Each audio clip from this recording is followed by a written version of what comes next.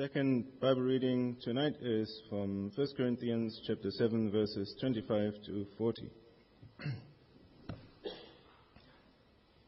Now about virgins, I have no command from the Lord, but I give a judgment as one who by the Lord's mercy is trustworthy. Because of the present crisis, I think that it is good for you to remain as you are. Are you married? Do not seek a divorce. Are you unmarried? Do not look for a wife. But if you do marry, you have not sinned. And if a virgin marries, she has not sinned. But those who marry will face many troubles in this life, and I want to spare you of this. What I mean, brothers, is that the time is short. For now on, those who have wives should live as if they had none. Those who mourn as if they did not. Those who are happy as if they were not.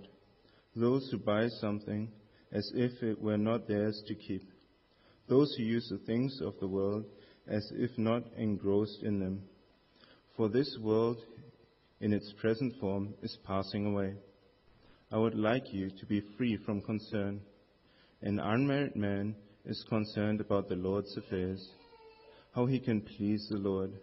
But a married man is concerned about the affairs of this world, how he can please his wife, and his interests are divided. An unmarried woman or virgin is concerned about the Lord's affairs. Her aim is to be devoted to the Lord in both body and spirit. But a married woman is concerned about the affairs of this world, how she can please her husband. I am saying this for your own good, not to restrict you, but that you may live in a right way, in undivided devotion to the Lord. If anyone thinks he is acting improperly towards the virgin he is engaged to, and if she is getting along in years, and he feels he ought to marry, he should do as he wants. He is not sinning. They should get married. But the man who has settled the matters in his own mind, who is under no compulsion, but has control over his own will, and who has made up his mind not to marry the virgin, this man also does the right thing. So then, he who marries the virgin does right, but he who does not marry her does even better. A woman is bound to her husband as long as he lives. But if her husband dies, she is free to marry anyone she wishes, but he must belong to the Lord. In my judgment, she is happier if she stays as she is, and I think that I too have the Spirit of God. This is God's word. Thank you, Philip, for reading the Bible. Now, friends, after our sermon tonight, after this talk, there will be times for questions, and the number will come up soon and throughout the talk. So you can text your questions in, and we'll answer some of these. Now, we may not answer all of them, and so please do take the opportunity after our service here in the hall to discuss, ask more questions. But why don't you take a moment now to turn around, welcome each other, grab an outline for tonight. That will you'll find that helpful, particularly for this topic tonight. So do that, and I'll call you back shortly.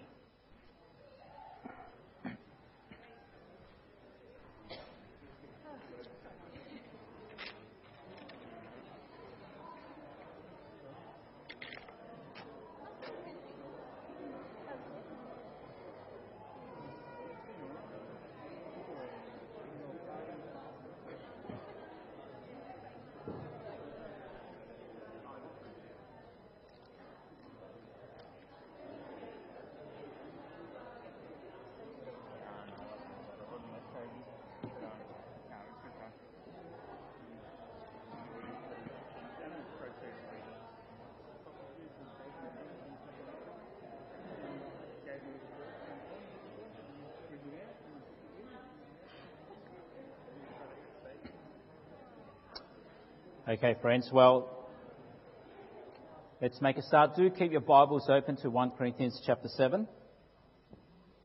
Let's ask God for his help. Heavenly Father, as we come to this passage and as we consider the topic of singleness, help us to think about it rightly. And those of us who are single and married, help us to honour it as an honourable estate. And we pray this in Jesus' name. Amen. Well, friends, we've come to the last of our talk in our mini-series on relationships. We've looked at marriage and sex. And each of these topics, each of these themes and issues we've considered, they've been so countercultural. And even if you think about it, revolutionary, particularly in our political climate, the way we think about sex and the way we think about marriage. You see, what the Bible teaches about marriage and sex might be hard for our society and for our world to understand and to accept. But when we understand it as God teaches us, it is good. Marriage and sex is good and very good in God's design and purpose. Now, if you've come today for the first time, you've missed those talks, you can download that online. But tonight we'll be looking at the topic of singleness. And I suspect, as countercultural this series has been, tonight's topic is perhaps the most countercultural and the most profound and the most radical. And that's because, from the point of view of our society, you see, if you Christians say that sex is only for marriage, what that then means is that if you are single and single for life, it means that you'll never ever have sex. You'll never experience that. And so in the eyes of this world, they think and they see that is just ludicrous, that is nonsensical, that does not make sense. But you see, we as Christians, we see that chaste singleness is in fact good. It is in fact an honourable estate if we understand the Scriptures correctly. You see, singleness often is not understood correctly, and often is not just the world, but the church and family and friends and even ourselves. There are pressures that comes from all direction that says marriage is the norm, that you should and must get married. You see, the pressures come from within the church. Singleness, and wrongly so, is sometimes viewed lowly as not so good. And so there's this perception that everyone must get married, that you lack something if you don't get married. But then there are also pressures from peers and friends when they get engaged and when they get married and they post on Facebook. For some, that is pressure. For some, it's uncomfortable. And then there are pressures that come from some parents. Some parents would want to have grandkids. Give me some grandkids. What are you doing? Hurry up and get married. And of course, there are pressures that comes from the single person themselves, himself, herself. My loneliness won't be satisfied until I'm married. Or my sexual needs must be satisfied, and so I must get married.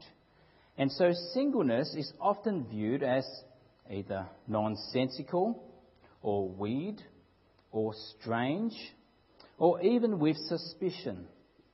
But you see, all these perceptions and understanding of singleness are all wrong and must be corrected by Scripture. And so what does the Bible say? Is singleness to be despised? Is singleness to be viewed with suspicion? Are singles to be pitied? Or does it say something else? Well, what we'll hear today is countercultural. It is radical. And it is really up to us, the Christians, the people of God, to not only think and behave rightly about sex and marriage, but also about singleness, so that singleness retains its rightful honoured place. And so what we'll see today is that both singleness and marriage is not everything. It is also not anything, and it's also not nothing. I'll explain what I mean. Firstly, singleness and marriage is not everything. Now, what I mean by this is that it is not the be-all and end-all. And so there's no need to be caught up with either staying single or getting married. That's the main focus of our life. You see, that is my life, and that my life is somehow incomplete or on hold until I find someone. I mean, that's the romantic Hollywood view of life, isn't it? That your life is somehow on hold until you find that Mr. Right or Miss Right. Not Mrs. Right, right? That will be married. You know, the chick flick type of stuff. You know, my life is incomplete. My life is lacking. It's empty until that Tarzan in shining armour swings in, grabs me and takes me into the sunset. on his horse. Mixing metaphors and movies there. And then you're off into the sunset and there's nothing to do there. But anyway, Paul says, whatever your status in life, whether you're married or single, don't be enslaved by it. Don't be caught up by it. Don't be consumed by it. Because there is something that is far bigger. There is something that is far more important, far more urgent, far more pressing. And Paul tells us, because the time is short. The time is short. And that's why Paul says here, stay as you are. Don't get so caught up with whether you're single or married. Stay as you are, with whatever your life stage, because there is a present crisis. So let's look at this, verse 25 to 28. Have a look. Paul says, now about virgins. Now, virgins is speaking to the singles, those who have never married. I have no command from the Lord, but I give a judgment as one who by the Lord's mercy is trustworthy. Because of the present crisis, I think that it is good for you to remain as you are. Are you married? Do not seek a divorce. Are you unmarried? Do not look for a wife. But if you do marry, you have not sinned. And if a virgin marries, she has not sinned. But those who marry will face many troubles in this life, and I want to spare you this. So what is this present crisis that Paul speaks of? Well, the crisis he speaks of is not just a crisis specific to the time of the Corinthians, but it's a crisis that applies to Christians of all time and even us today. And Jesus himself gives us a hint of what this crisis is. You see, when Jesus lived his life on earth, when he was heading towards Jerusalem, heading towards the cross, heading towards the crucifixion, he said to his followers, or those who wanted to follow him, to be his disciples, he said to them, don't make excuses. Don't make excuses. And Jesus said this. He said, let the dead bury their own dead, but you go and spread the news of the kingdom of God. Far more important than your family allegiance is doing the work of God, to spread the news of the kingdom of God. You see, Jesus is saying the kingdom of God has come. Now people can be saved. People can have the assurance and the confidence of going to heaven. And Jesus goes on to say that he will return one day. Jesus is returning. The time is short. He is returning to judge the living and the dead. And so this is urgent. This is the present crisis. And so don't get caught up with getting married or staying single. And so Paul goes on to explain this. Have a look, verse 29 onwards.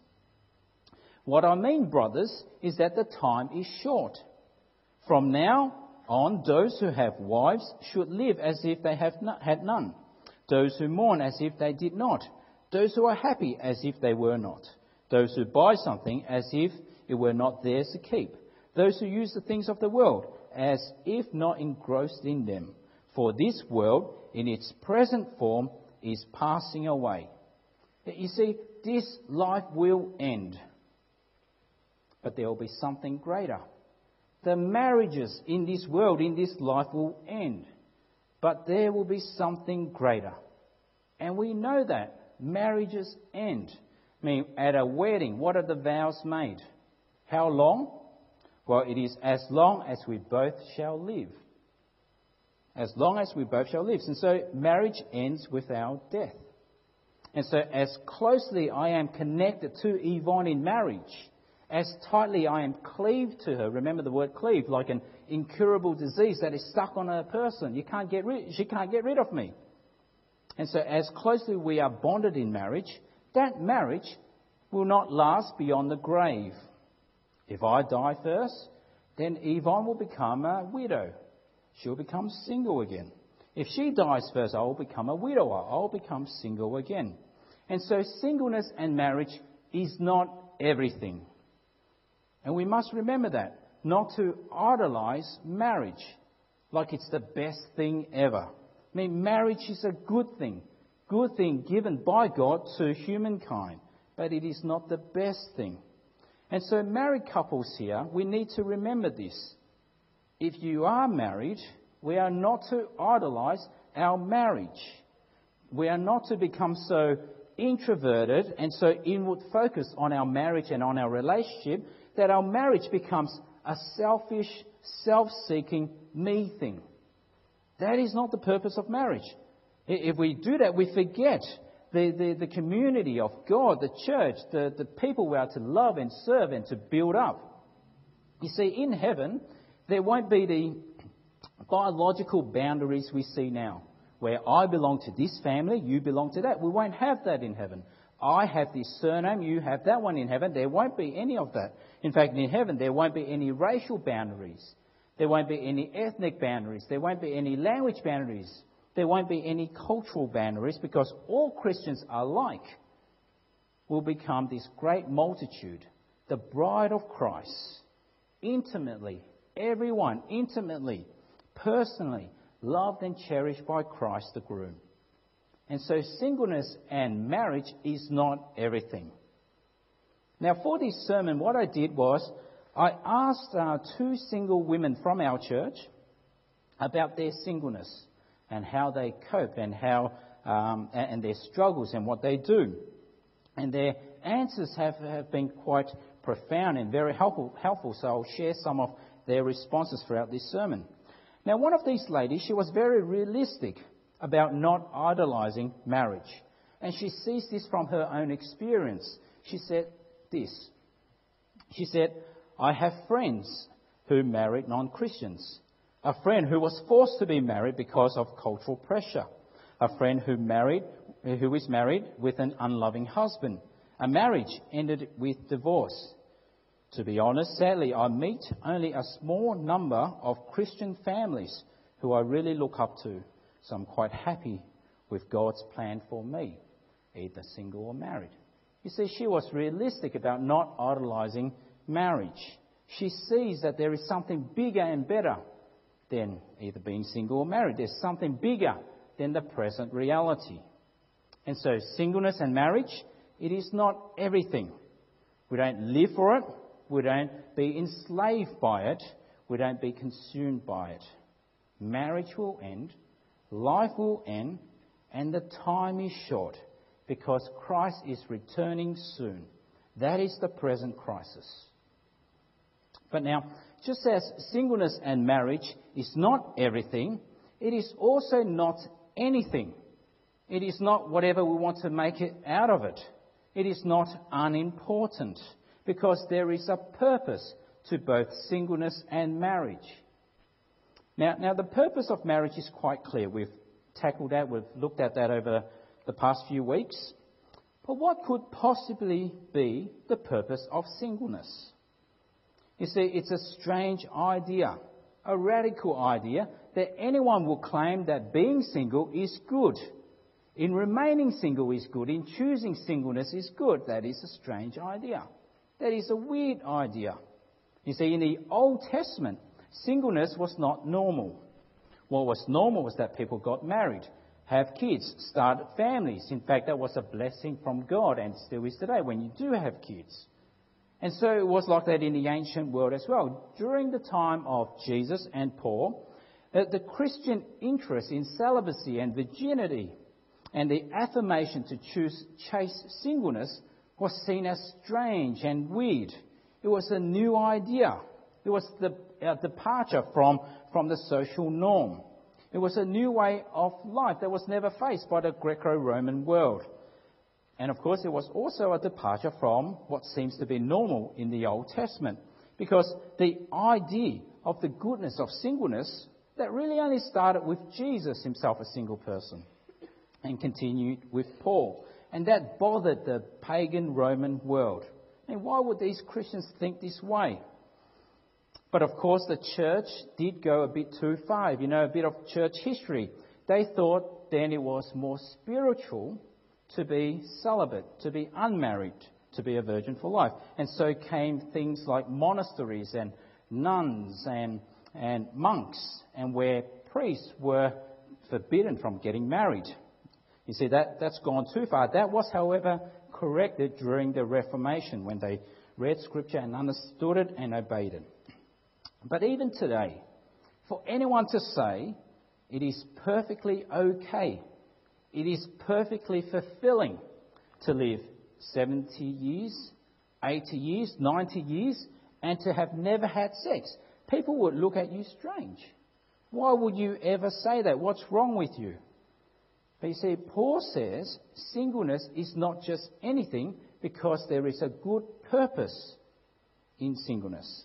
And so Paul goes on to show that the purpose of both the single and the married is to be devoted to God. That is the higher calling. You are single for service of God. You are married for service of God. And that's why he's telling us here in this passage the reality of being single or married and how that affects our devotion to God. So he wants the Corinthians and he wants us today to stay focused, to not lose focus. And so have a look in verse 32. He said, I would like you to be free from concern. An unmarried man is concerned about the Lord's affairs, how he can please the Lord. And so he's saying, if you are single, you are in a privileged position. You have the freedom, you have the ability, you have the choice to give your life in undivided devotion to the Lord, to be focused, to be undistracted. It is a good place to be single. And then he goes on, verse 33. But a married man is concerned about the affairs of this world, how he can please his wife, and his interests are divided. Now, he's not saying here that the man, the family man, is not honouring God or not serving God as he serves his wife and children. He's not saying that. But what he is saying is that compared to the single man, he has added responsibilities in life. You see, a family man has responsibilities that a single man does not have and will not face. A married man, a family man, he's got responsibility for not just the physical well-being of the family, but also the spiritual well-being. You see, a husband and a father is responsible spiritually for his wife and children. And that is a huge responsibility, often overlooked. And so what this means is that his responsibilities are then divided. And so if all things are equal, the married man just does not have as much time as the single man to do the things of God. He can't disciple as many as he likes. He can't meet up with as many people and do that uncover thing as he likes because he has a wife. He has kids to be responsible for, which is no less important. And even in this past week, Yvonne's been sick for most of this week and still a bit sick, and that affected me, affected my capacity for work this week. I mean, if we were not married, if she got sick, I wouldn't care. No, I would be a friend or whatever. But you see, now that we're married, it affected me in a bigger way. And so Paul goes on to explain that it's the same for the woman. Have a look, verse 34. An unmarried woman or virgin is concerned about the Lord's affairs of this world. Her aim is to be devoted to the Lord in both body and spirit. But a married woman is concerned about the affairs of this world, how she can please her husband.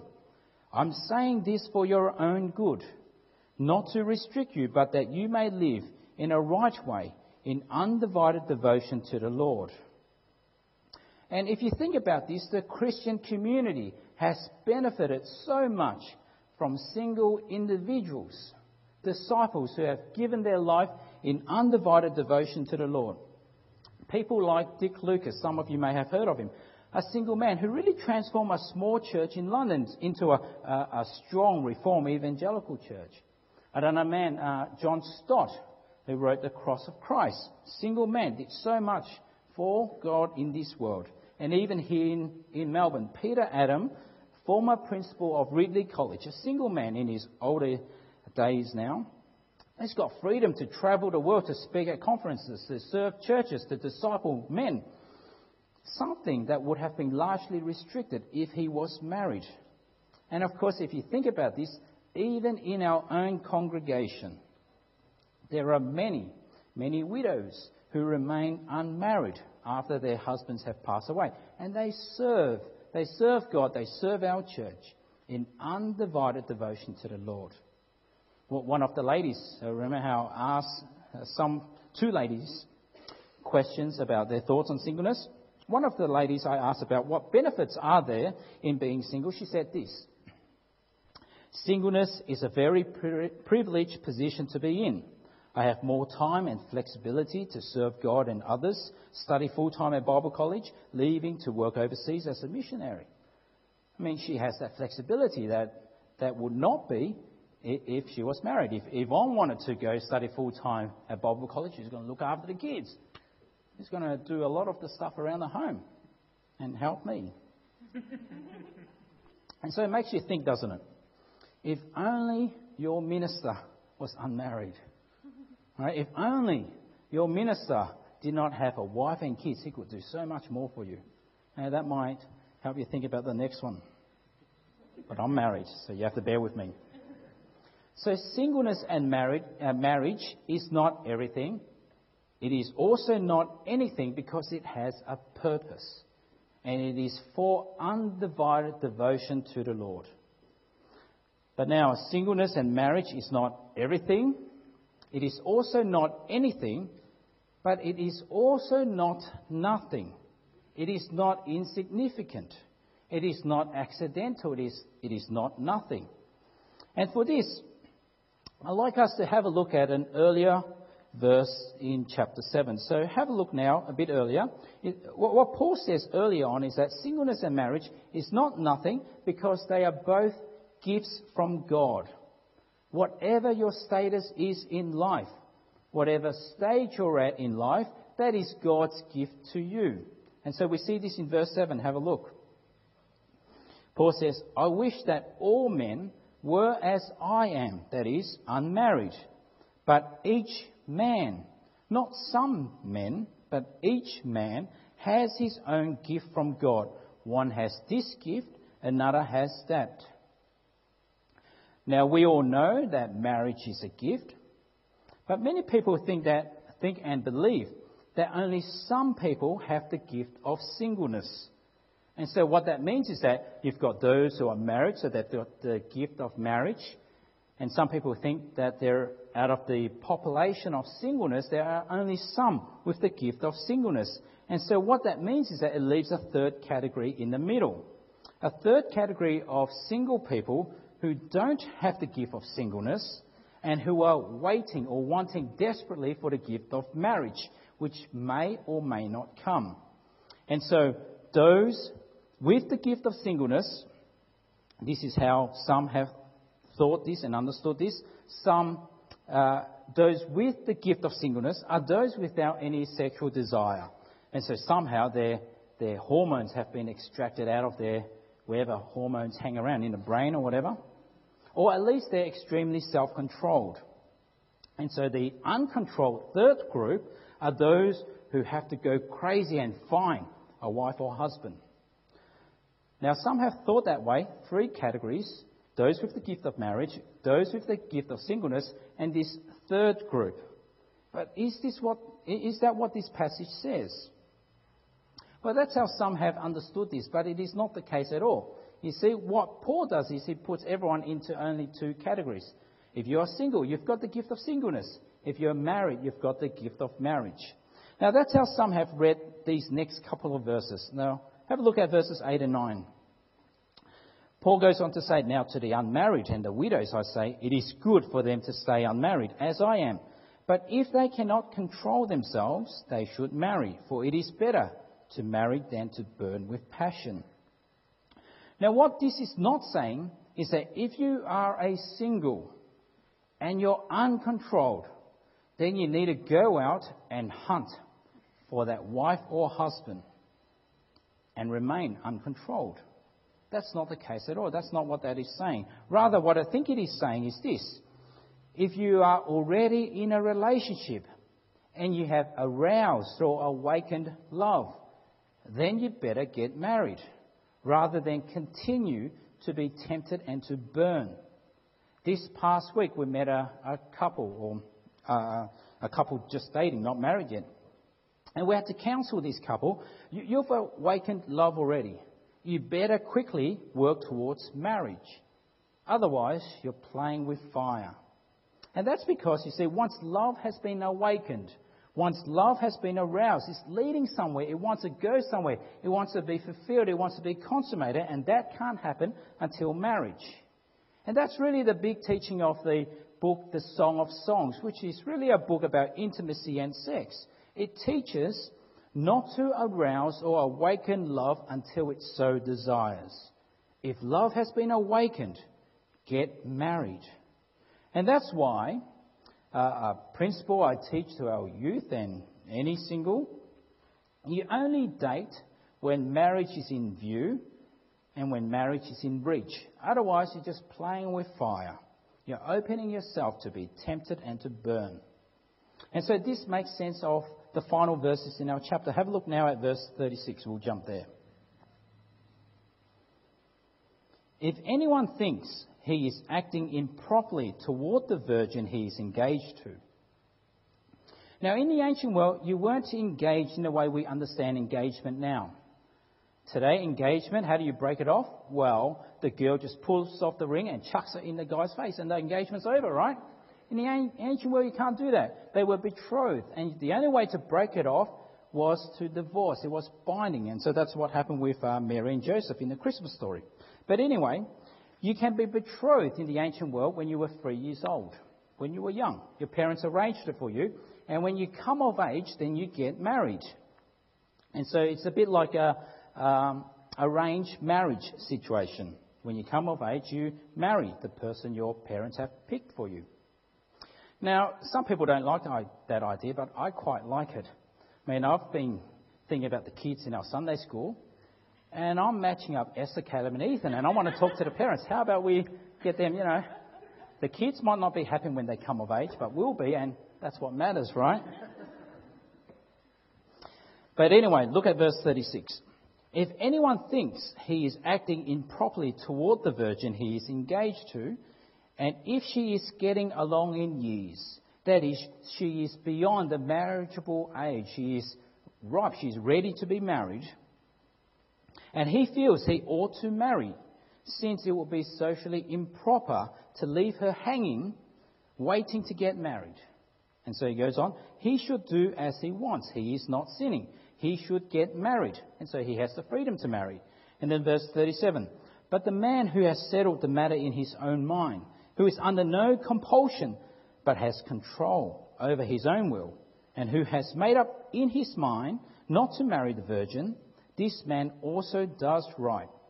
And so that is, he decides, let's not go ahead. Though we were betrothed, that was the arrangement with our parents, let's not go ahead with the marriage.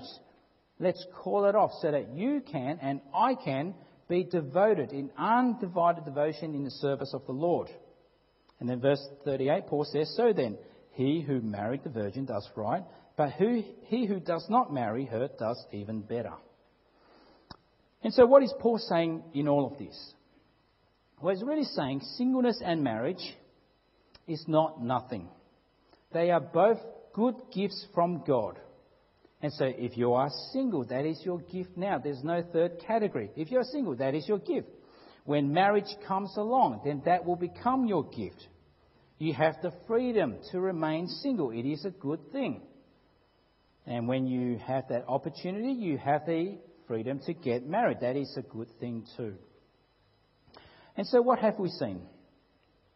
Singleness and marriage is not everything, because the time is short. Christ is returning. Singleness and marriage is not anything, because it has a purpose for undivided devotion to God. That is our bigger calling.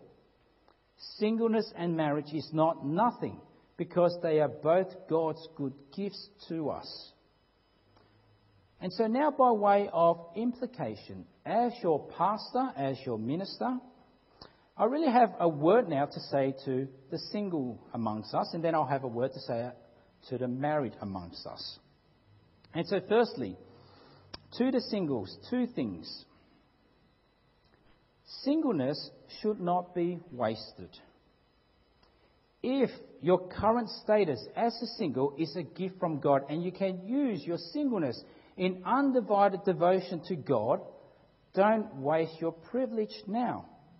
Don't live life as though your life is on hold for something better. Don't live life as though you're lacking something.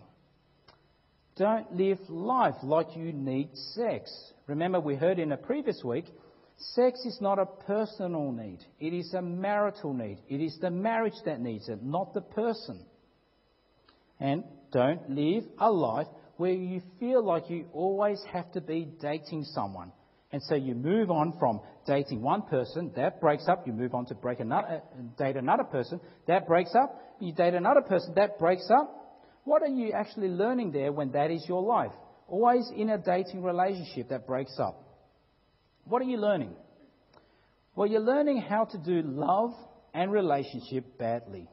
Doesn't work, just break it up. Doesn't work, just break it up. Doesn't work, just break it up. You see, you're not really learning the good principles of marriage, of loyalty, of faithfulness, of devotion. And so, date when marriage is in view, and date when marriage is in breach. And so, if you are a single, don't waste your singleness, being so caught up about marriage. You can do so much now for our Lord. And you see, if you think about it, that time might not last because you might end up getting married. But while you're single, don't waste it. The second thing to singles, learn contentment as a single. Learn contentment as a single. If you cannot find contentment as a single, then you won't find it when you get married because you're looking for contentment in the wrong place. You see, contentment and satisfaction and fulfillment in life does not come from a husband, does not come from a wife, but from being in Christ alone. You see, knowing even when life all falls apart, that I belong to Christ, that I am found in Him, and that God is my Heavenly Father, that is contentment, that is satisfaction, that is fulfillment, that is peace. Now, I asked one of the ladies again, and this was what she said. I may not have always said this, but a joy or something that I'm very thankful for today about my singleness is that it continually teaches and reminds me to find my identity in Christ. God is most concerned about our hearts, not about our marital status.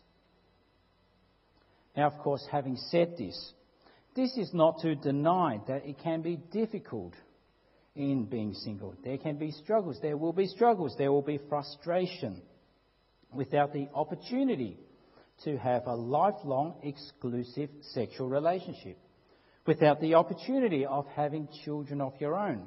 One of the ladies she acknowledged this and she said, this is a grief that is often suffered in silence. And so the pain is real, and it is okay to acknowledge that. And so if you do find singleness hard, if you find it a struggle, rather than being envious and bitter of friends and peers who do get married, well, friends will need to be sensitive as well, but what you can do is pray to God. Pray to God that God will help you see the state of life He's placed you in, the gift that He has given you. Pray to God that God will help you be content in your vocation. Pray to God that He'll give you comfort and joy in your life package. And also, if you like, you can, of course, pray to God to help you get married, give you a husband or wife. I know Yvonne, as a young girl, she prayed for a godly man. Way before she met me, now she's stuck with me.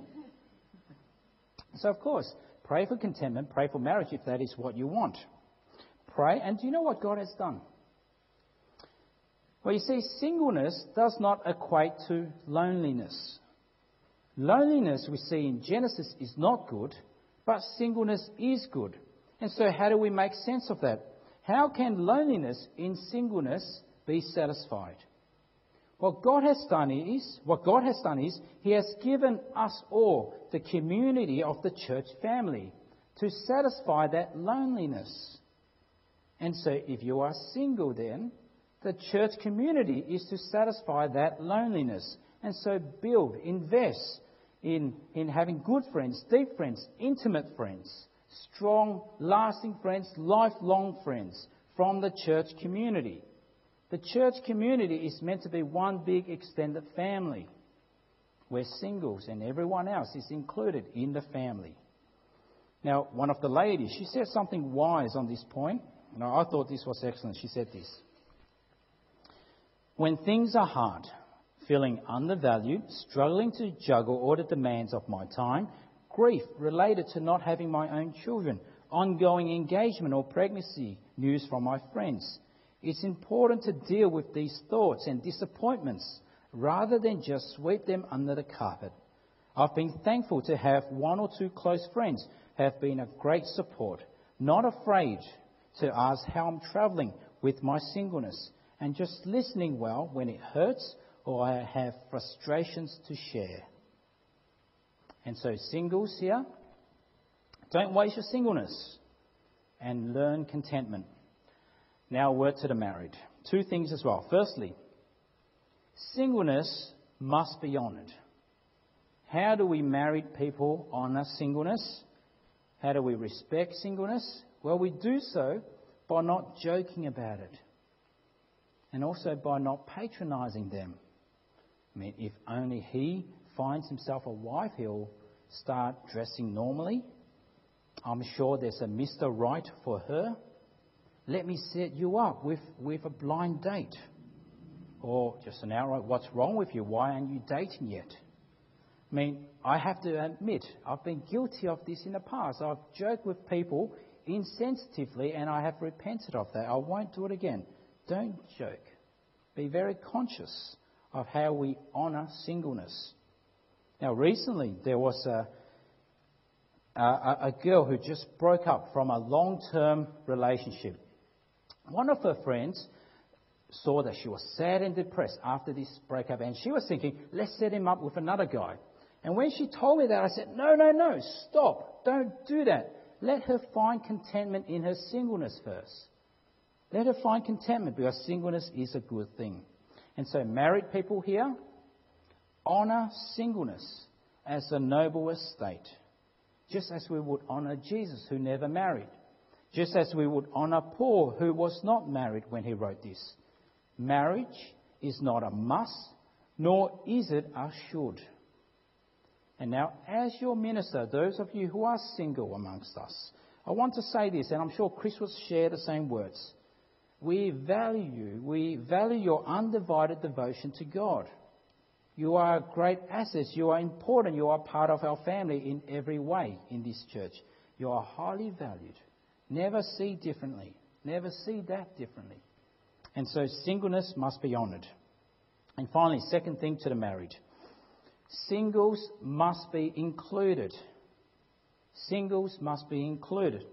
Now, if you are married for the service of God, to be devoted to the things of God, not to be so inward focused, so consumed by your own marriage or your own family, that you forget the church community you were called to be a part of and to love and to share and to build up. And so what this means then is that if you are married, we need to remember that we don't unintentionally just hang around couples and married people and families, but that we include everyone equally in our hospitality. When we invite, do we include the singles amongst us? When we go on holidays, do we include them in our service? Are we just serving the couples or the married or the families, or are we serving everyone? You see, when you do this, your life is enriched. It is blessed by God. We have some very close friends, Yvonne and myself, close single friends. They're great. Not only are they great when we need babysitting, but they've become like wonderful aunties to our 3 children. They've become part of our family. They come over for Christmas. Isn't that a richer life? You see, family is not just about the biological boundaries we have now. It is the wider church community God has blessed us with. And so singles must be included. And so what have we looked at today? Well, what we've seen today should really revolutionise the way we think about singleness. It is not everything. It is not anything. It is not nothing. It is a gift to be used in undivided devotion to God, because the time is short and Christ is returning soon. Let me pray. Gracious Heavenly Father, we thank you for your good word and for making clear how we are to live a life that is so good when we obey you, when we honour marriage, and we honour singles. We pray, Heavenly Father, for singles amongst us who find it difficult. We pray, Heavenly Father, you might give them contentment and joy. And we pray, Heavenly Father, all of us will not waste our lives, but use it in undivided devotion to you. And we pray this in the name of Jesus. Amen.